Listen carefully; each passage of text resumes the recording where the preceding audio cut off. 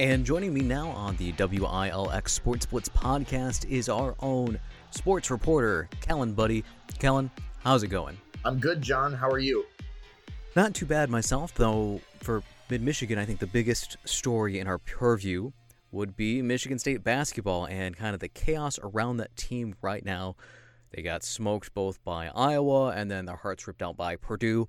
And Purdue was really the last gasp for this team to reach 500 in the Big Ten, which everyone was seeing as the line of demarcation in order to make the NCAA tournament. Right now they're at 10-9, 4-9 in the Big Ten, 5 more games remaining, which means the best they could go would be 9-10. I think now the odds of making the NCAA tournament are almost up in smoke, and they had their last chance, and it's gone. Maybe if they went out in the Big Ten tournament and in regular season play, that might be enough, but the odds of that are very, very unlikely. Yeah, it's been a shock, I think, to say the least. You know, given their performance in 2019, beating Duke to get to the Final Four, and then even losing to Texas Tech in that Final Four game, they still showed that they were a team that could get it done.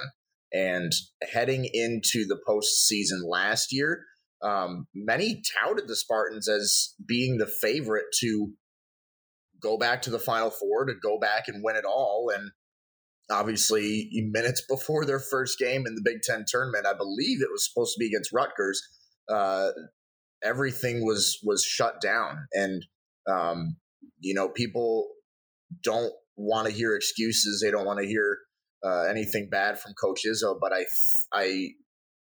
think the pandemic had a little bit of a hand in what's been a surprising season, an off season for Michigan State, and we're seeing that.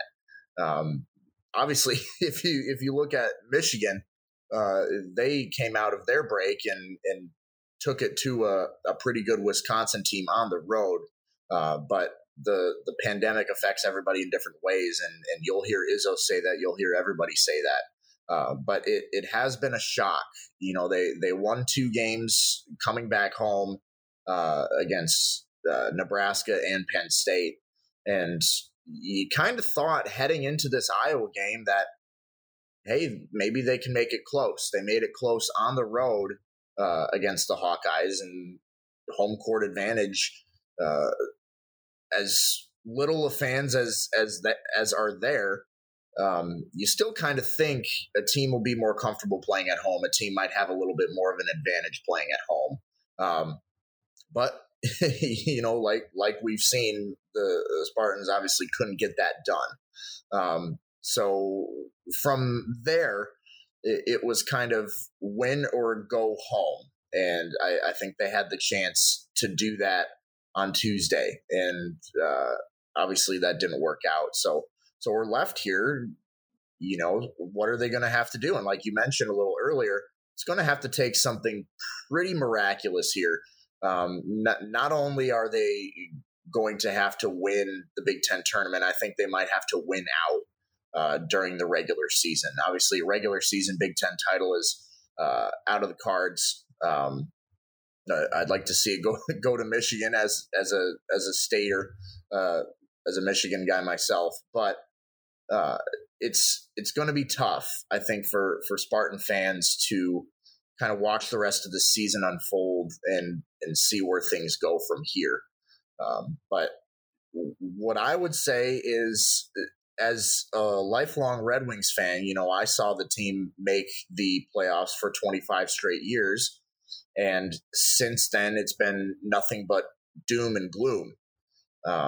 Granted, rebuilds don't work the same way in professional sports as they do in college. You have a turnover every, 1, 2, 4 years in college basketball. You could have an up year and then a down year. But I would say a word of advice, kind of like what Mateen Cleave said the other day. You can't be supportive when they're going to the Final Four, when they're going to the NCAA tournament, when they're on the brink of winning a national championship, and then just be all crying and moaning when the team doesn't do well. That's not what a real fan does. It stinks to watch this team. It stinks to, kind of see them turn the ball over 16 times and have that be the reason that they lost. But, I would say the Spartan faithful, they need to stick with the team. You can't stop rooting for the team because they have one bad season. I think a lot of people want immediate results. They want instant gratification. And I don't blame them. I want to see the Spartans do well. I want to see the Red Wings do well. I want to see the Lions do well. I want to see the Pistons do well. I want to see the Tigers do well. But you got to understand it's going to take time. And so I'm going to hop off my soapbox and, I'll just end with, it's been very surprising. But I think, I hate to say it, but I think we need to cut them some slack just because of everything that's going on. Yeah, they're not the only team that's dealing with everything happening in a pandemic. Duke basketball, Kentucky, North Carolina, they're all bubble teams at best to make the NCAA tournament, which then has me wondering what's going to happen with the NCAA, because one function of that tournament is as a form of revenue generation, and the schools get some of that back as well, and especially missing out on last year. And then you have all these dedicated teams with some huge fan bases, and they're not going to be in. I don't know. This might be the greatest NIT tournament, at least in branding, in history, which the last time Michigan State played in the NIT was back-to-back in 96 and 97. So that's, 24 years between NIT appearances and nothing but NCAA in the middle. And it kind of is like the Red Wings streak of postseason success. How long can you kind of keep it going, but also as an indicator of where you are as a franchise, or in this case, as a school and organization. And I think two major impacts. One, Tom Izzo teams are always very senior heavy. They're led by the seniors. They live and die by what they can do with them. And there's only one senior, and it's a super senior, Joshua Langford. And he has given it his all this year, but he's not the player he once was due to all the injuries. And just the fact that he's able to go out there and compete like he has and be productive and healthy this season is incredible. But if you're relying on a guy who's had multiple foot injuries as your key piece, there's some issues there. And it's a season kind of disappointment, because I don't know if I've ever looked at a Michigan State roster and gone top to bottom. There's a lot of guys here who I thought could really, really be something, between Henry, Brown, Marcus Bingham, maybe Joey Hauser, Rocket Watts, and Brown and Hauser really haven't been what Michigan State is looking for and what a team needs to take him to a strong record to make an NCAA appearance. And Tom Izzo has mentioned that a huge issue has been Rocket Watts never had really an offseason to develop, to transition from maybe more of a shooting guard to point guard, and now he's gone back to shooting guard, and Lawyer's got injuries. It's just a mess, and I don't know what to make of it, besides at least everybody so far seems like they're overall healthy. People have gotten the virus. They've gotten past it, and we've had basketball back, and I don't know if you can really ask for much more than that. Yeah, it's been kind of a roller coaster here, and especially a couple of their last home games. I believe against Penn State, Thomas Kithier left the game, he not feeling well, and then the following game against Iowa, Rocket Watts left the game not feeling well. And so you're looking at that and you're thinking, oh my God, there's going to be another outbreak. And, Penn State's going to come back with the virus. Iowa's going to come back with the virus. Luckily, both of their PCR tests heading into the game were negative, and all the subsequent tests came back negative as well. But it's like every team in the country is on thin ice, just because we've seen how quickly this virus spreads, how easily this virus spreads. But going back to, what you talked about, Joshua Langford and having that it factor, there have been great teams in the past, teams that have depth, teams that have all five players who can shoot the ball, having a stretch five who can make plays both under the rim and on the perimeter. But yeah, Joshua Langford has been kind of expected to be that guy, the guy the Spartans can look to make those big plays, to take the last shot, to be the hype man in the huddle.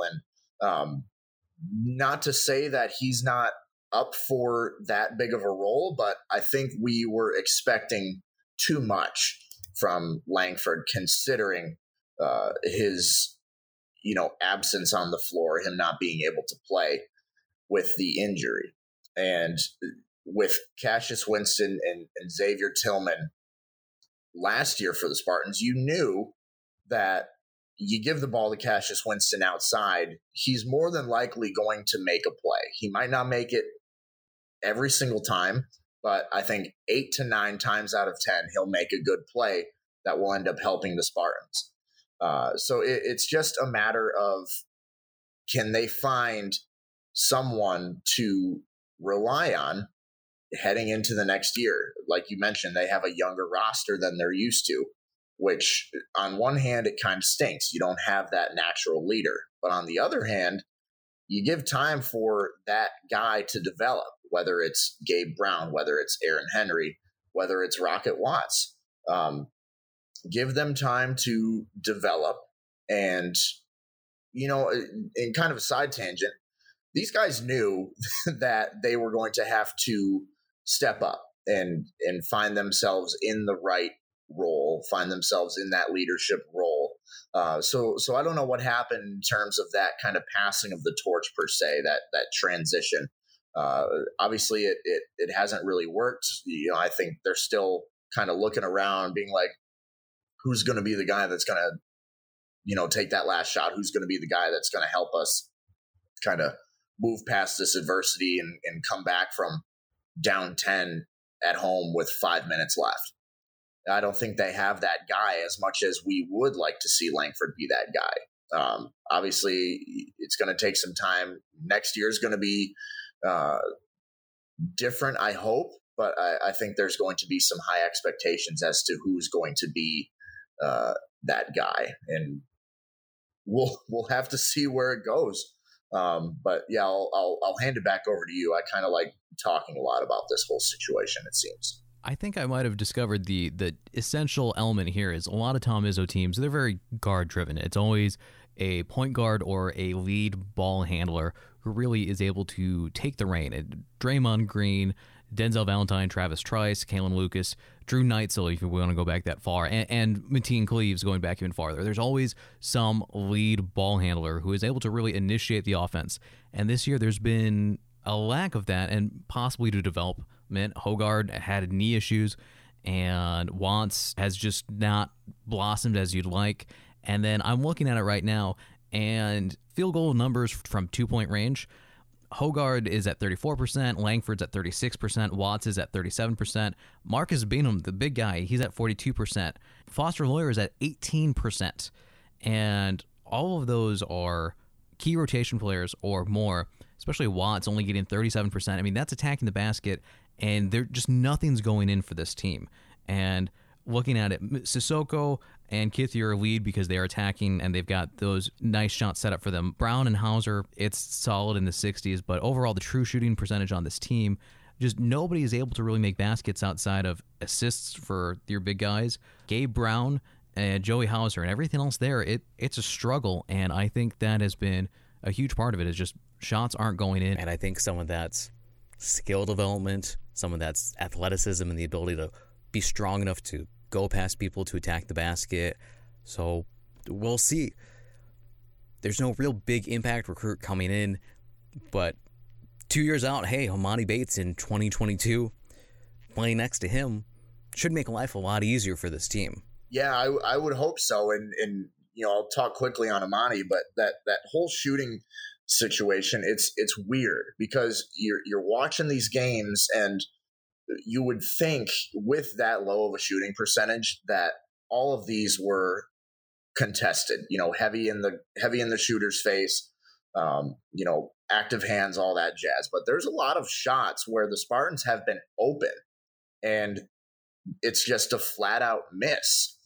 There's a lot of layups that they've been missing, and granted, that's difficult because you're up a lot. You're up against a lot more defense when you're in tighter on the basket. It's no secret, but it's really weird because we saw Gabe Brown make a lot of big shots last year. We know Joey Hauser can shoot the ball. He did it at Marquette when he was averaging 20-something points a game. He was shooting from the perimeter. He was shooting mid-range. He was, up tight on the basket. And so that is a bit of an anomaly, like you mentioned. And, whether it's development, whether it's experience, we'll have to see where that goes. But my concern is looking at the season the Spartans are having right now. If you're Emoni Bates, are you considering the NBA route more so than you have before? Obviously, that's been always one of his options. If you're looking at how good this player is, you're thinking, hey, maybe he can go straight to the G League. My concern is that this season is not forcing him away, but making him consider more the NBA path as opposed to staying here at Michigan State. So we'll have to see where that goes. Obviously, there's some time until that decision will come about, but that would concern me as a Spartan fan, kind of wondering where Emoni is going to end up. Yeah, and for the NBA, they have made their system a lot more appealing with the G League Ignite team players. I think they are making $400,000. They're playing against professionals in the G League right now. The G League is in a bubble, I believe, in Atlanta, kind of what the NBA did. And you've got guys like Amir Johnson and other vets on this team with these rookies, or not even rookies, but these players who would be freshmen, to try to get these top draft picks developed and ready to hit the ground running. And as an alternative to college, and as there's been some guys who've gone over and played in Australia or Europe, kind of like Brandon Jennings or LaMelo. And that's going to be, I don't know about you, but if I can make $400,000 right away while getting a place to improve my NBA draft stock, that's going to sound really appealing to a lot of top tier recruits. And it'll probably come down to number of spots, but we're already talking about Emoni Bates, who's 2022, what he's going to do. There's a lot of time to woo, like you said. Hopefully next year, Michigan State's got some more players coming in as well, and maybe they can help, but none of them are going to be the superstar level maybe needed to get this team where it needs to go. And I think it's just going to come down to development another year. Gabe Brown, his numbers, the only three people who are shooting over 33% from three-point range, Gabe Brown, Joshua Langford, and Joey Hauser. And that's all 35, 36%. And Gabe Brown's actually at a scorching 45%. Oh, and then Julius Marble, he is 1 for 1 on the season. So he needs to get some more shots up. Yeah, definitely. It's a mess. It's, it's half the time they're moving the ball around really well. They're set up for success on a possession, and then suddenly the ball is clanking on the rim and it's going the other way. It's just confusing to watch because they've always been a team that they can make the basket. They can shoot, they can score, and then they can go and play some solid defense. And one thing that's really stood out this year is they'll go 2, 3, 4, even 5 minutes without making a field goal. They'll get a couple free throws, but it's crazy. One of the things against Iowa was they would go periods of time without scoring, and that immediately sets you up for failure. If you're not able to score, and then you're not able to contain Iowa on the perimeter, that's a problem. And we saw that unfold very quickly at the Breslin Center. You could tell 10 minutes into that game that it was going to be a long one for Michigan State. So whether it's shot selection, whether it's contested shots, it's tough to tell, especially when you're at the game and you're filming. You're just really kind of focused on, what's going on at the ball. But whether it's one of those things, they've got to find a way to get it done, to shoot, to score, and I guess make that transition and go play defense on the other end and get the ball right back and score again. You don't really see that often from a team who's usually done that so well. So we'll have to see where that goes. Yeah, it's just there's nobody looking at assists per game. It's 3 or less. The minutes are all mixed up, and it's a feeling out process that's just taking the entire season at the very least. And we've kind of seen where this Michigan State team is heading towards. Maybe they can end the season at 500, but the next game's up: Indiana, Illinois, Ohio State, Maryland, Michigan. I don't know if I'd favor Michigan State to win any of those, and that would put them at the pretty low at the Big Ten standings. The only one there, I think, with them right now, Nebraska's at 1-10, Northwestern's at 3-12. They might be looking at one of those spots, the final play-in games for the Big Ten, and the Big Ten is like other conferences. It's usually less of a thing where the Big Ten, the winner of the Big Ten tournament, does still have an automatic bid to the NCAA tournament. So in theory, if Nebraska won out or Michigan State won out in the Big Ten tournament, they could get that spot. But based on the level of talent and play, I'd be looking at Michigan or Ohio State or even Iowa to go in there and really do some damage just to boost their case for seeding Michigan State go to the NIT. It is what it is. I think that it's a season of growth, and especially with the NCAA giving everybody an extra year of eligibility, it'll be interesting to see how that impacts everything, and especially with the transfer rules. I don't imagine that Langford's going to come back after this year. I haven't specifically sought out quotes about that, but I'd imagine after his process that just him coming back and being able to be healthy, that's the capstone there. But you might even see some departures on this team. I would imagine maybe a guy like Marcus Beanham, who came in very highly recruited and has played very sporadic minutes after multiple years with the team, he might go somewhere else. Kithier, Izzo loves him, but I don't know what his role is on a really good Michigan State team, so who knows what that could hold. Yeah, you just never know, and I think we are seeing that logjam in the big man spot, which is a concern for a lot of people. You never want a log jam, especially a quick turnaround kind of helps. Every 1 to 4 years you're getting a new guy who's going to be that guy down low. But the log jam certainly doesn't help. So yeah, it would stink to see one of them go and possibly find another opportunity, but it wouldn't be surprising. Yeah, and logjam situation of 2022, Enoch Bokeh. Do you know how to get this name correct? I do not. That sounds about right. Enoch Boaye, I don't know. I got to be completely honest. 6'10", 220-pound Canadian basketball player was going to be coming in with Amani Bates as one of the big players. In the quotes there, he says, I want to go to a place where I have the opportunity to make an impact right away. That's number one goal of mine. And what has this season shown of the it's all the big men have been jumbled together. No one's been the clear-cut. Marble and Malik Hall have had the best looks for advanced stats. I think they've played really hard. They don't get as many minutes or inconsistent run with the minutes, and that maybe scared a prospect away. So we got a summer to figure it out, and hopefully we've got a few enjoyable games with the NIT. But Michigan State basketball, it's a year for history in a couple different ways, and for Michigan State basketball, it's just not super positive history. And other historic news for the state of Michigan in basketball, 6-time NBA All-Star Blake Griffin and the Detroit Pistons have agreed formally to have them be separate entities from now on, that Blake Griffin will be out of the starting lineup until the franchise and representatives come to an agreement on his future.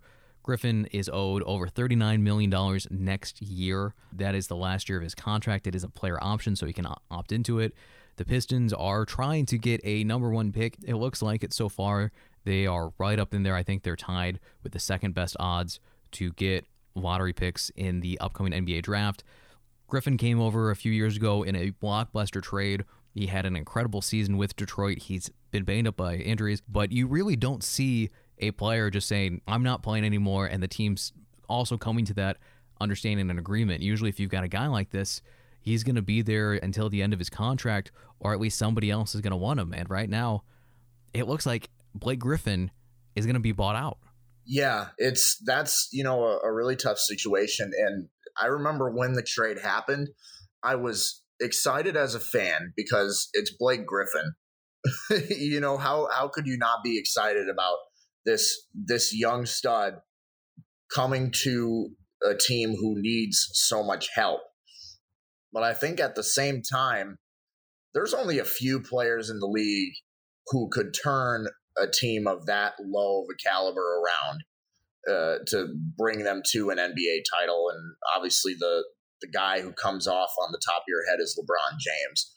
Blake Griffin is not LeBron James. I don't ever see him single-handedly taking a team to an NBA championship against one of the best teams we've seen in decades, like LeBron did with Cleveland and against the Warriors, and I believe it was 2016. So right away you're looking at it like, do they really think this guy's going to be the solution? Yeah, he's going to help you a lot, and he did have a great season after that trade took place, but I think you need a few more pieces, and I think the Pistons kind of jumped the gun in terms of thinking, we're a Blake Griffin away from bringing this home when, if I'm remembering correctly, the best they were in a while was an 8 seed in the playoffs or something like that. I didn't really follow the NBA a whole lot back then. But yeah, he just wasn't the guy, and it stinks to say it because he's got talent. Like you mentioned, he's been riddled with injuries, and so he hasn't really had that ability to stay healthy and stick around for the long term in Detroit. But yeah, I definitely think this was a lack of foresight by the front office for the Pistons, and just I wish him well. I hope he gets where he wants to go, and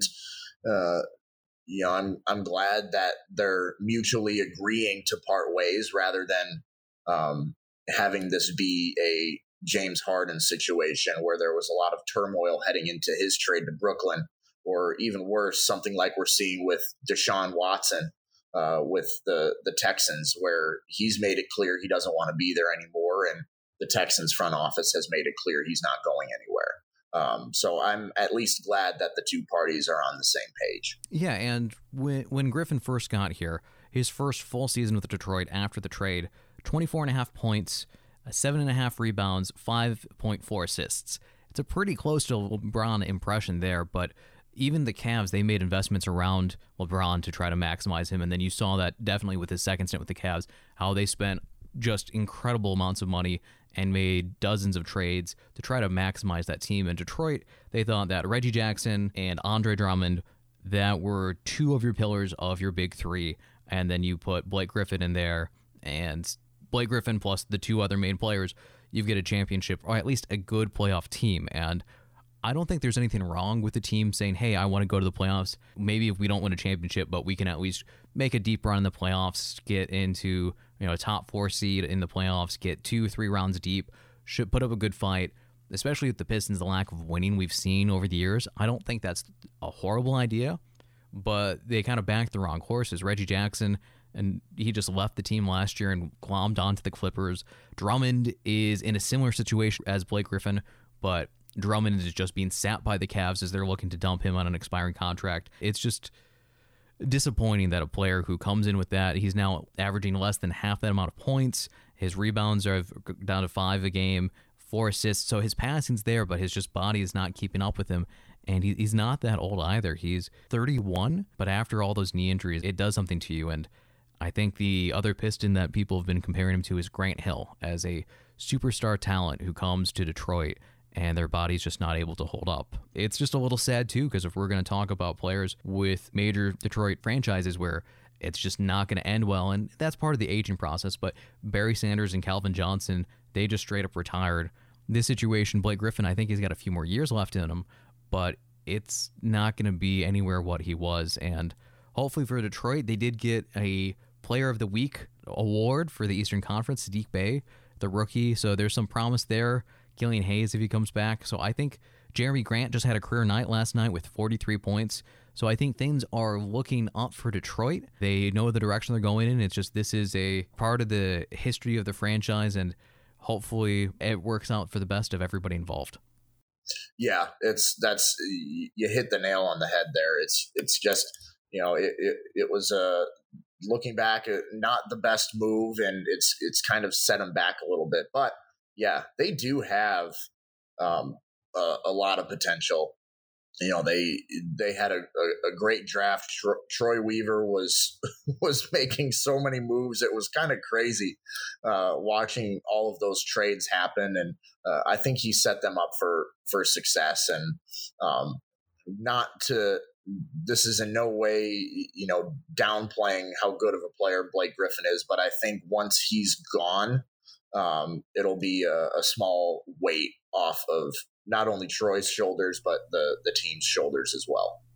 Yeah, I think it opens up time for the rookies. Sekou Doumbouya, second-year player, he's going to get more playing time when he gets back. I think he's out with a concussion. And Grant gets to slide to his more natural position at the power forward, which obviously is working out as he just got a career night against the Bulls, though the Bulls, they're not the Bulls of old where they're just defenses not able to stop anybody. Now, there's also some interesting developments happening on a high school level. Kellen, you mentioned that you've got something that you're working on that might have some legs to it. Yeah, so it's been no secret here in the state that there's been a shortage of officials. Doesn't really matter what sport, but we're looking specifically here at the high school realm. Teams are always looking for referees to ref their games. And with the COVID pandemic, that number is down by about 25%. I got some numbers here from a ref that I'm planning on speaking to. It's been kind of crazy. So you see refs that are going, 3 games in a row, like they'll ref the freshman game, the JV game, and then the varsity. If you don't know, it's a tiring job, not only with the running up and down the court or the field or skating up and down the ice or whatever. You have the mental toll of dealing with parents who might not agree with your call, coaches, players who might not agree with the call. And then on top of that, you have to worry about telling everybody to keep their masks up. It's their job. It's what they want to do. They've signed up for it. But yeah, it's making things pretty difficult for them. So that's what I'm hoping to, kind of open up and kind of tell people a little bit about how big of a struggle this is. Yeah, I can't imagine running for at least basketball or hockey, going up and down the court or the rink for a whole game and then doing 2 more right after that. Like the level of endurance physically on top of the mental toll, because over the years we've seen all these videos make it where you see refs and parents really, like a parent's really going into it. And it's not like refs have some sort of agenda. It's not like a Major League Baseball ref where they're maybe known for their ego. These are guys out there, they're doing it usually on the side, just something that they're doing to give back. And it's not like they're trying to make anybody's lives or get it out for anybody either. And then to deal with the pandemic on top of it, them going out there, they deserve all the support and praise, at least in my opinion. Yeah, it's definitely something where it's a thankless job, and to have to do it so often and not really get the praise unless you call something in Team X's favor. It's tough. I ref hockey when I can, but because of the pandemic, I'm trying to stay as local and as much as possible at my residence and at work when I need to be. So it's tough, and I'm gonna see how these guys are really feeling about it today. Well, where can everybody check out your latest stories and possibly this one? WILX.com. And your social media platform, I know you had some issues before. Have all those been resolved? Partially. So my Twitter is back. It's not the original Twitter that I had, but that's at Kellen Buddy. That's where I'm the most active, and obviously my Facebook page, WILX Kellen Buddy as well. Well, Kellen, thank you so much for making time, talking basketball and a little bit of ref. I had no idea you did hockey games, so that'll be definitely interesting to swap stories in the future on some of the more crazier moments. So thank you so much. Yeah, thanks, Jonathan. Again, that was Kellen Buddy joining us on the WILX Sports Blitz podcast. Thank you so much for everyone listening to this episode. We've got a huge push coming out right now on the homepage of the website. Promotional campaign is underway, so everything you can do to help is really appreciated. One of the biggest steps you can do, rate the podcast on iTunes or any other podcast service. Giving that feedback, giving the review, it helps visibility. It's huge as we work to grow this. Follow WILX on Facebook and Twitter. You can also follow me on Twitter at jgustin113. That's GUSTIN113. You can DM me on Twitter or hit us up on Facebook as well. Let us know your thoughts, what topics you want to have discussed on the show. If you got anything for Tim, we're all ears. So, thank you so much for listening. And as always, we'll talk to you next time.